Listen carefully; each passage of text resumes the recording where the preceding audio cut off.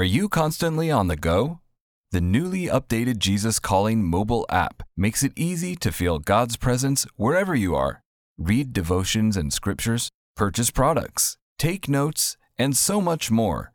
The app is available for purchase on both Apple and Android. Download it today. Faith is taking a step without knowing exactly the outcome, but having absolute conviction that God is at work, and you get to be a part of what He is doing. And I think every time you say yes, not only does yes amplify into more yes, but it strengthens your faith and your conviction. So the next time you say yes, you do it a little less fearfully. And the time after that, you do it with anticipation. Welcome to the Jesus Calling podcast. Are you facing a crossroads in your life where your next move involves taking a step that feels unfamiliar or hard? None of us really knows what the next minutes, days, or weeks might bring, but God does. And when we trust that He is in charge of our future, taking those leaps of faith lead us ever closer to where we're living in the fullness of who we're meant to be.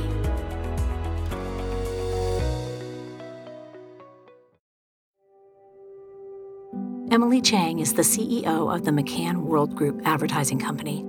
As a successful executive who has headed up initiatives at Starbucks and Apple, it would seem Emily's legacy might be secured, but her corporate achievements simply were the springboard for the legacy she really wishes to establish, which is to personally make a difference for good in people's lives by opening up her home to youth in need. Jody Stuber grew up with a love of horses, always dreaming of having one of her own. When Jody found out about equine therapy, she knew this great love of horses was just a stepping-off point to her true calling of serving people, including children and veterans, by connecting them to animals at the Hopewell Ranch, which she co-founded in 2004. Let's start with Emily's story.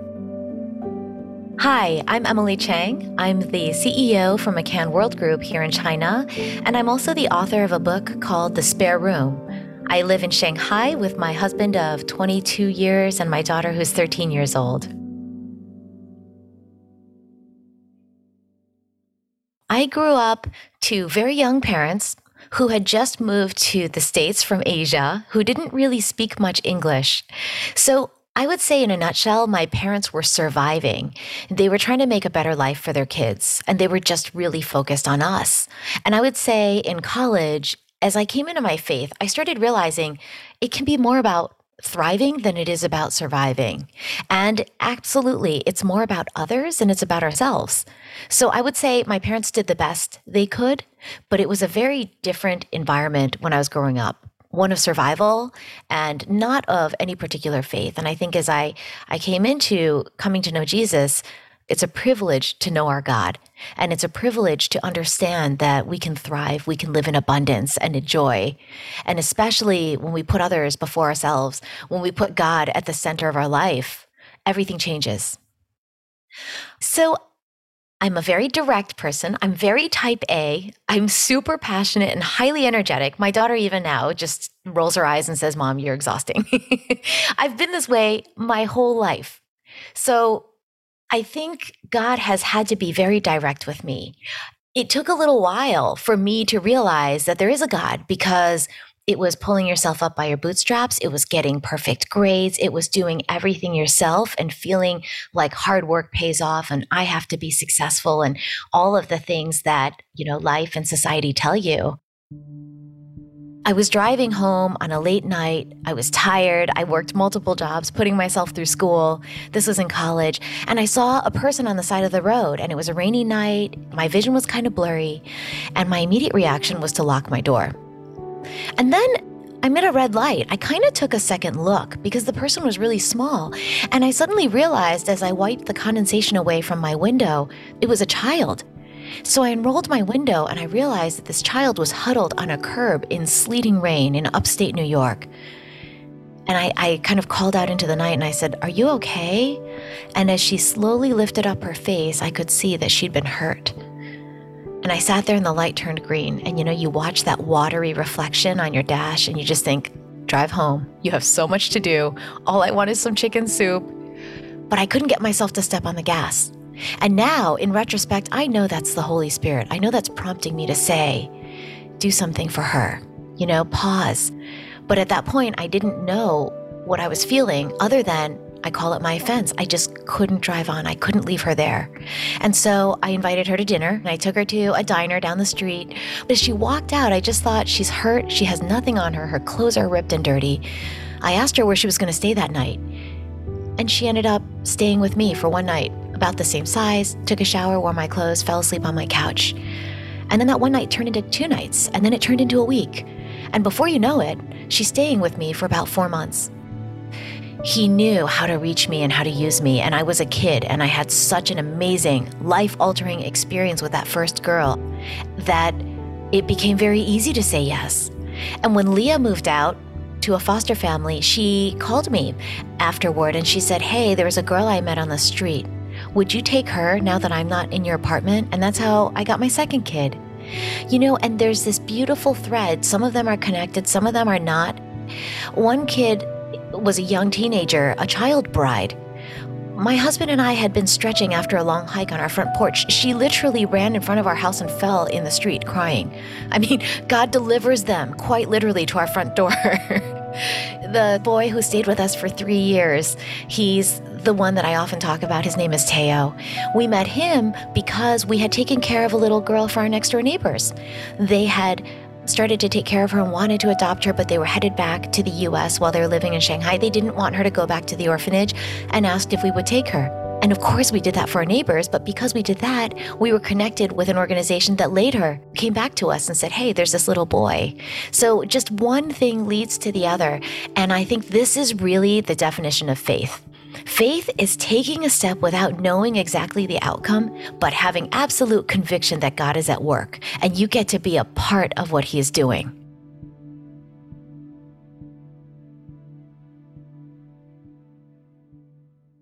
One of the books I love is Purpose Driven Life. And we talk about purpose so much, I wanted to really intentionally avoid that word.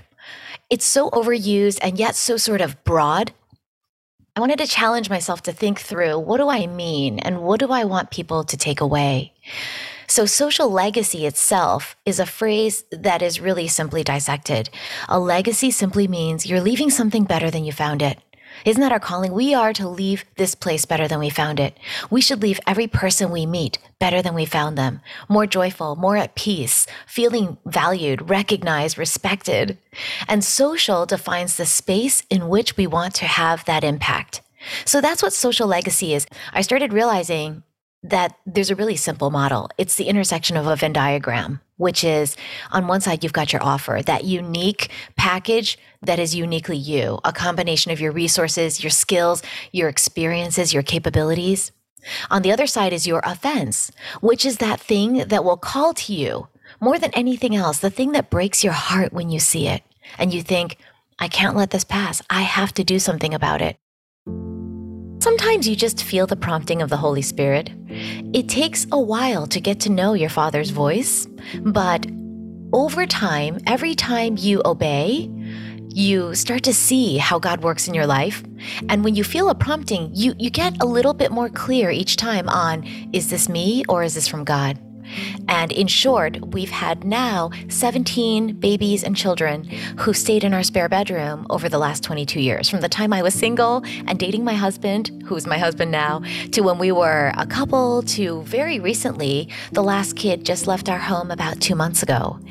And I think because this has always been in my mind, God's project, I just gave it up to Him. And it's like an incredibly freeing thing when all we have to do is say, okay, whatever you want, let me go try and be obedient and do the best I can. And God is amazing and always surpasses your wildest imagination. What's your social legacy? Because I believe there's a lot of power to words. If you can define these things simply, you can claim them. And when you write them, they sort of become more concrete. And if you then share it with somebody else, it really becomes sort of a conviction or a promise, and someone can hold you accountable to it. So for me, defining your offer and offense unlocks the power to define what your social legacy is. And it gives you this opportunity to think about how you want to live with more intention. We want to live a more meaningful life. We want to be more. We want to impact more. I don't think we should ever glorify ourselves and talk about how great we are, because in all reality, there's nothing great about me. It's only when I put myself aside and let God do what he has to do that something great can happen. And I think every time you say yes, not only does yes amplify into more yes, but it strengthens your faith and your conviction. So the next time you say yes, you do it a little less fearfully. And the time after that, you do it with anticipation. And now when we have the opportunity to say yes, it's like we jump leaping off a cliff because we cannot wait to see what God's going to do with it.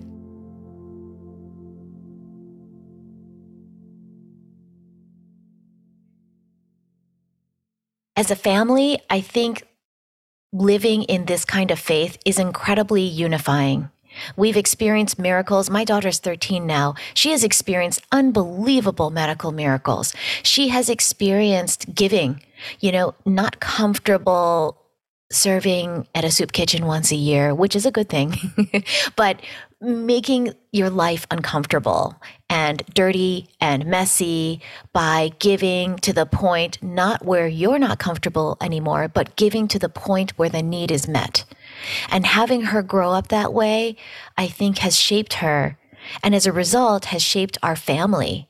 And because we have had the opportunity to experience so much abundance and to firsthand witness downright miracles, we live in a very different kind of faith than I did 10 years ago, or, that my family did when I was a child. I would say right now we are living in adventurous joy. Shanghai right now is in lockdown. There are issues of food scarcity. Politicians are struggling to understand how to handle the situation. But I have to say, while the situation is quite dire for some people who can't access food, others who have been barricaded into their apartments, and yet our family is also living in this situation. We have a broken microwave, we have a broken dishwasher, and now we don't have hot water. But I have to tell you, we're living in such joy because none of this is anything more than a minor inconvenience. And when you approach it as a Christ-loving family, it's a chance to demonstrate the goodness of God and to still turn around and say, God, I'm so grateful. There is still so much goodness in my life. I'm not hungry. And I'm now in a position as a CEO to take care of hundreds of people who are not in the same situation. That is a downright privilege.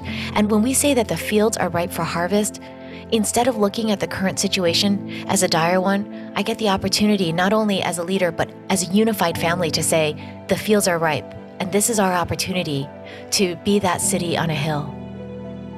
I am working in a non-Christian workplace every day. I work with politicians, I work with people who are cutthroat, who think that they get ahead by putting me down. All of this stuff happens. There's also a ton of goodness, don't get me wrong, but it's not a Christian environment. So how do I maintain who I am and work in this workplace as a city on a hill, as the salt and the light? I've realized that bringing my whole self to work is a very distinct way of being somebody different. And that's sort of my own indicator in my professional life that I am kind of keeping my eyes focused on God, because people will say, there's something different about you. And when you hear that regularly, you're like, okay, there is something different about me. That's good. I should be concerned when nobody says it and they don't think there's anything different. Then perhaps I have become of the world.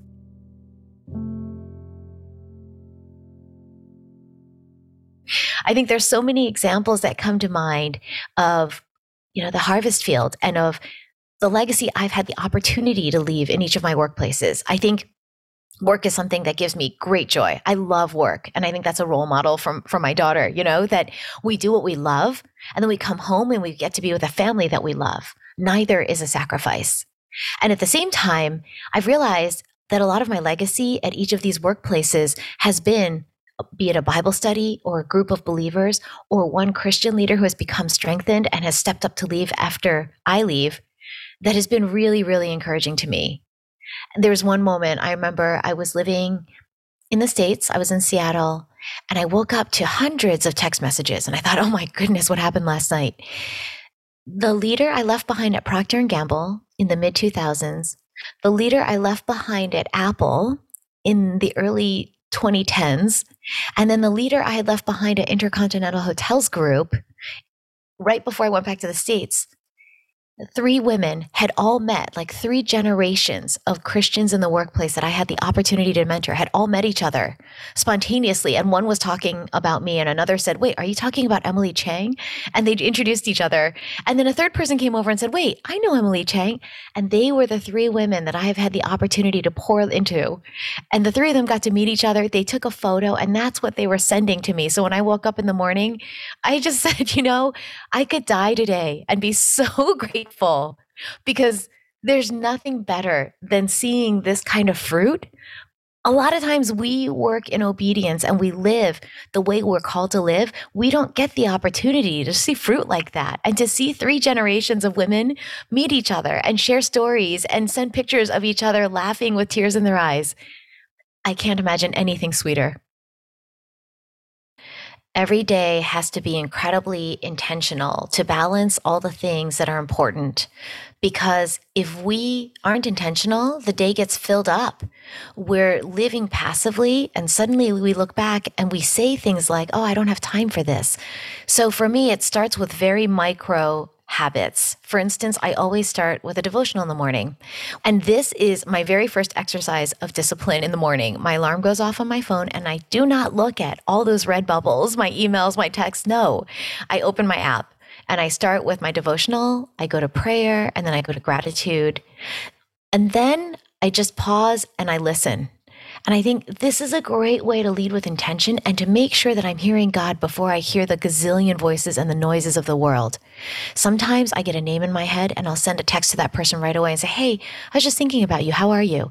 And I promise, inevitably, the answer is, "How did you know? I needed that right now."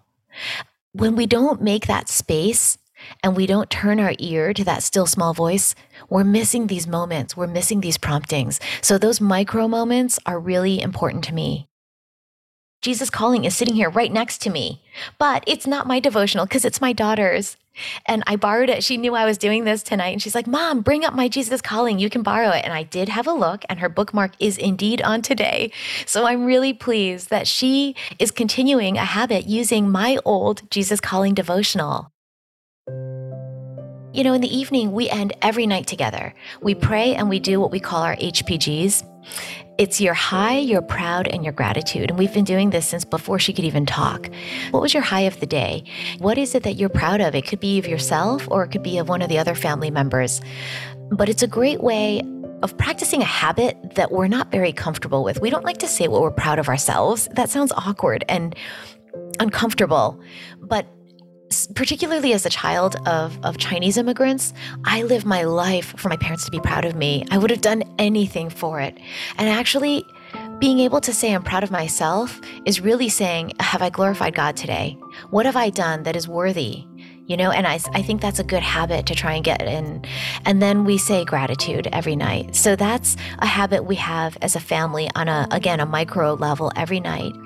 I think it's these small and regular habits. These small and regular habits become a lifestyle, and then our lifestyle strengthens our beliefs, as well as our beliefs strengthening our lifestyle. And ultimately, that combination shapes who we are. To close our time, I'd like to read a prayer excerpt from Jesus Listens, September 12th. My living Lord, as I focus my attention on you, I yearn for the dew of your presence to refresh my mind and heart. So many, many things vie for my attention in these complex times of instant communication. The world has changed enormously since you first gave the command, "Be still and know that I am God." Nonetheless, I realize this timeless truth is essential for the well-being of my soul. Just as dew refreshes grass and flowers during the stillness of the night, so your presence revitalizes me as I spend time sitting quietly with you. Please put your thoughts into my mind more and more. Help me stay in communication with you, Lord. In your refreshing name, Jesus. Amen. To learn more about Emily's work, check out her book, The Spare Room, anywhere books are sold. Stay tuned to Jody Stuber's story after a brief message. Motherhood. It's a journey like no other, teeming with love, unparalleled dedication, and moments that pierce the very essence of your soul. It's a trek that demands to be celebrated, lauded, and embraced in its entirety. Celebrate the moms in your life this Mother's Day with 2 beautiful gift books, Jesus Calling for Moms by Sarah Young and Grace for the Moment for Moms by Max Lucado. These heartfelt devotionals will remind the moms in your life just how special they are. Jesus Calling for Moms and Grace for the Moment for Moms are available now where all books are sold.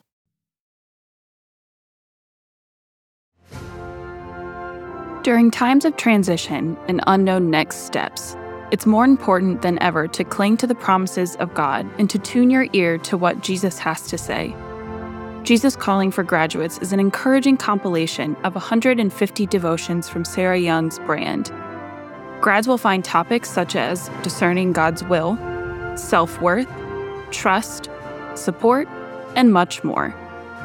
Jesus Calling for Graduates is perfect for both high school and college graduates as they embark on the next chapter. Look for a special custom edition of Jesus Calling for Graduates, available exclusively at faithgateway.com.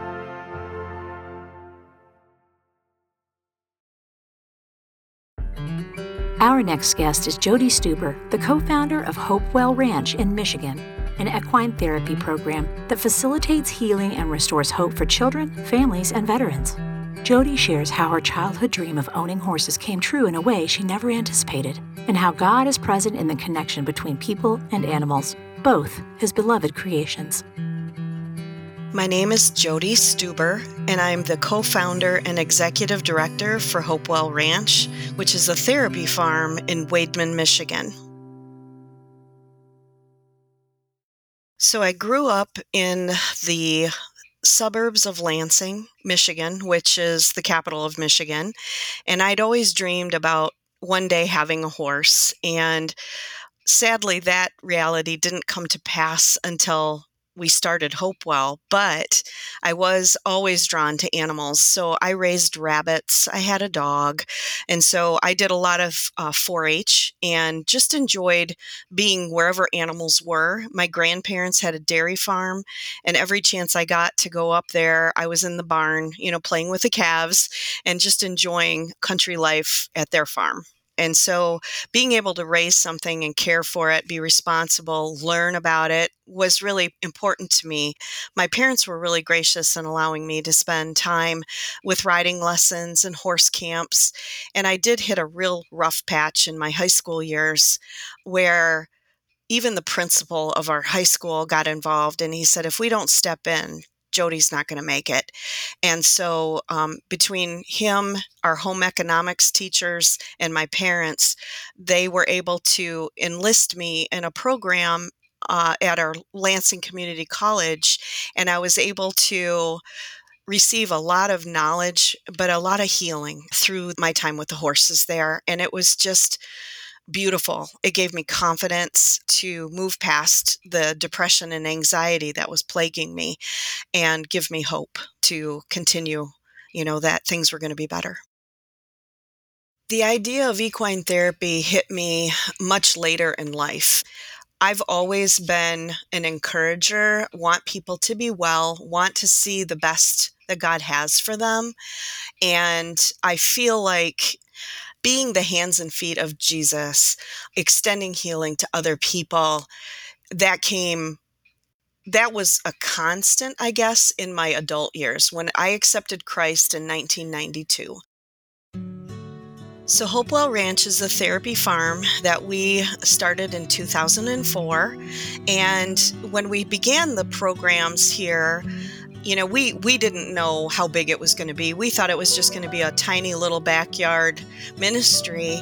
And we had 2 horses and a pony, which, by the way, were the manifestation of all 3 of the horses that I had desired as a child. God was so specific that He brought a white pony, which is what I wanted at the age of 5, a tall quarter horse with a white blaze and socks, and a thoroughbred that was he was like my heart horse. He was actually the first horse that we acquired. And it was such a blessing to see how the Lord took the things that I desired and manifested them so that we could start with that healing presence of the Lord through those 3 animals. And it was just really special.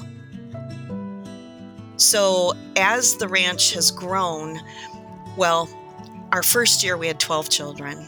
The second year, it grew to 150 visitors. The following year, it grew to 1,000. And then prior to COVID, we were averaging about 3,000 people visiting the ranch a year. And we were able to serve different people populations. We started with just children, but then in 2016, we were able to add our veteran program, which is called Project Solomon.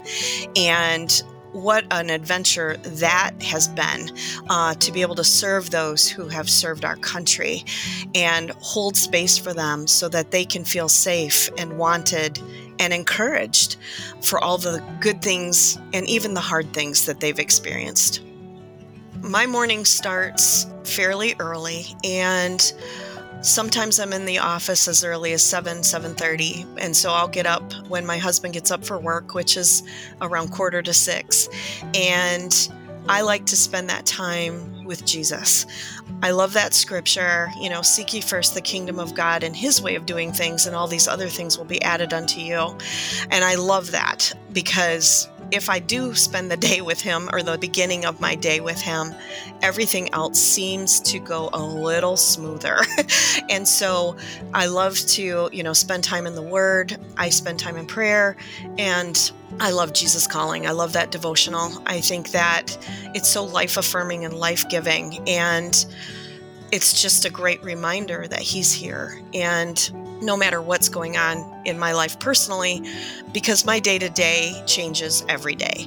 As the director, when I go down to the ranch office, we do start our day in prayer, and we'll talk about the Bible, we'll talk about scripture and how that can apply to the clients that we're working with, or how we might need each other. I love my staff because they're very dedicated to seeking God, and then they feel safe being able to come around the table and we worship together and just lift up the Lord. It's such a beautiful way to begin. And then we disperse to our tasks for the day, whether that's daily chores, which is always a constant, or getting emails sent out or phone calls made, fundraisers planned, all those important nonprofit things, that we have to do.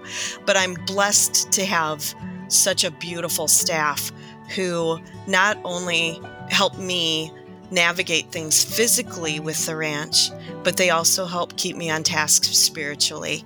They remind me of, how good God is. There's days where I might come in and I'm like, okay, I don't know how I'm going to get through today, but you guys are here and I'm so glad. And then they pray. And we have such a beautiful group of people that whatever is needed, we laugh hysterically if that's necessary.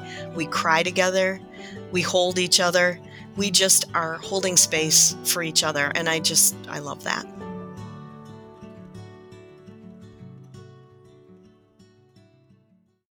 Some of the experiences that we've had at the ranch, all of them, I could say, have been life-changing experiences for our participants in some way or another. We had a veteran who he helped us pioneer our Project Solomon program, and his name is John. And John actually asked if he could bring his daughter with him into the pasture because she is his oldest child, and she also has experienced the most trauma from him coming home with PTS. And when he came home, he'd share stories about how neighbors would set off firecrackers and he would grab her and throw her to the ground and land on top of her because he was afraid they were under fire. And so she'd experienced these kinds of things, of course, pretty scary for anyone of any age, but especially a child. So then they got to spend time with Mercy, who comes from a trauma background. And they just spent time hanging out with her, brushing her, talking to each other. It was a really beautiful bonding time. And they left after the end of their session, and he came back the next week and asked me, Jody, what is it about that horse? And I said, what do you mean? And he said, I went home and slept for 9 hours. He said, I haven't never done that since I got out of the military. I haven't been able to sleep. And after spending that time with her, I could. And I said, well, tell me a little bit about your past before you enlisted. And he said, well, it was very neglectful, very traumatic, and I had to enlist to be able to get away from that abuse. And I said, well, your story and Mercy's story parallel each other. And that, I believe, is why you felt so much peace from her and why she chose you. She knows what you need. And so therefore, she wants you to be healed and be well. And that was the beginning of a beautiful relationship between him and Mercy. I receive a ringside seat to miracles from this work. I'm able to see how God is impacting lives of our animals, of our clients, our staff, our volunteers. It's just beautiful. I never dreamed that this kind of a life could happen for me. I like to think that when God formed the earth and the people and the animals, that's creation. And so I believe that when you have somebody who's creative, God's sharing that piece of his heart with us to give back to those around us. And I just think that's a beautiful gift, and I love it.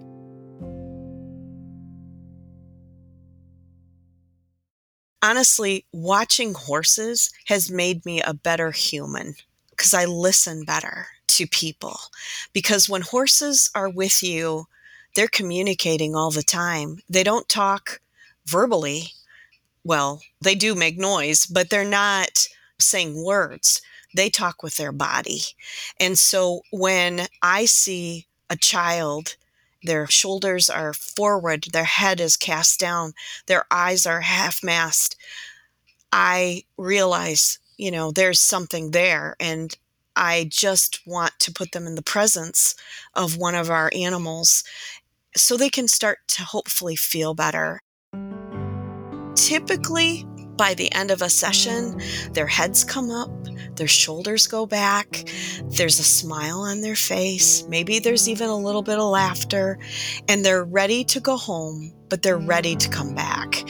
And so that is a victory to me, to be able to see people. I honestly think in our community and in the world today, because we're so oriented towards our phones and towards, being online as opposed to being in person, that it's hard to see people. And I feel like there's so many people feeling lonely because they don't think anybody sees them. We know God sees them. And what I love is when he shines a spotlight on people that we can then minister to and try to help things be a little better. And that's so rewarding. I had no idea that when I encountered Jesus, that my life would take this road, and I am so grateful. It is honestly so humbling to be able to serve these beautiful people every day. It's just an honor for all of us. Our whole team feels that way. We love the people. We love the encounters that we get to have. Are there tough days? Absolutely. I don't want it to always sound like rainbows and butterflies, because there are thunderstorms and lightning strikes. But I honestly think that when we can pull back and look collectively at all the good things, that far outweighs the hard things. And we are so grateful, to be able to do this work. To learn more about Jody's work, please visit hopewellranch.org and be sure to check out her book, Project Solomon, everywhere books are sold. If you'd like to hear more stories about carrying out God's good work in the world, check out our interview with Brian Tome. Next time on the Jesus Calling podcast, we'll hear from former football safety turned neurosurgeon, Dr. Myron Rolle. He shares his philosophy of making daily small improvements in your life that add up to help you reach your big goals in life, which he refers to as the 2% way. The 2% way is, I think, a very, very useful mindset in a process in getting to your goal or overcoming some sort of challenge. Sometimes we think that tasks are way too big, way too daunting, maybe a bit overwhelming. We get a little bit intimidated by them. But if we can break them down piece by piece and just do a little bit, then every day, and then we have those small wins and small victories, and we can see our growth and our improvement a month from now or 6 months from now or a year from now.